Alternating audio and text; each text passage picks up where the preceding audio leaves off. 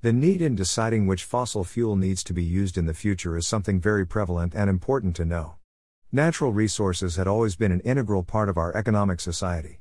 The deciding factor to buy crude oil, petrol, diesel, or natural gas is important to know where and how the future will be moving in which direction.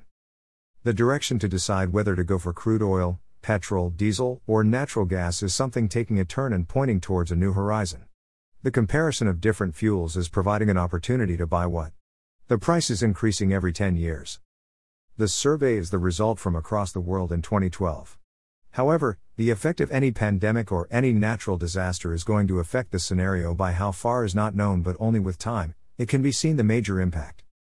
The value of crude oil is forecasted to be US $124 in 2030 and $126 in 2040. The only issue is with the price of natural gas, which is eco-friendly but not so economical. Source: AEA.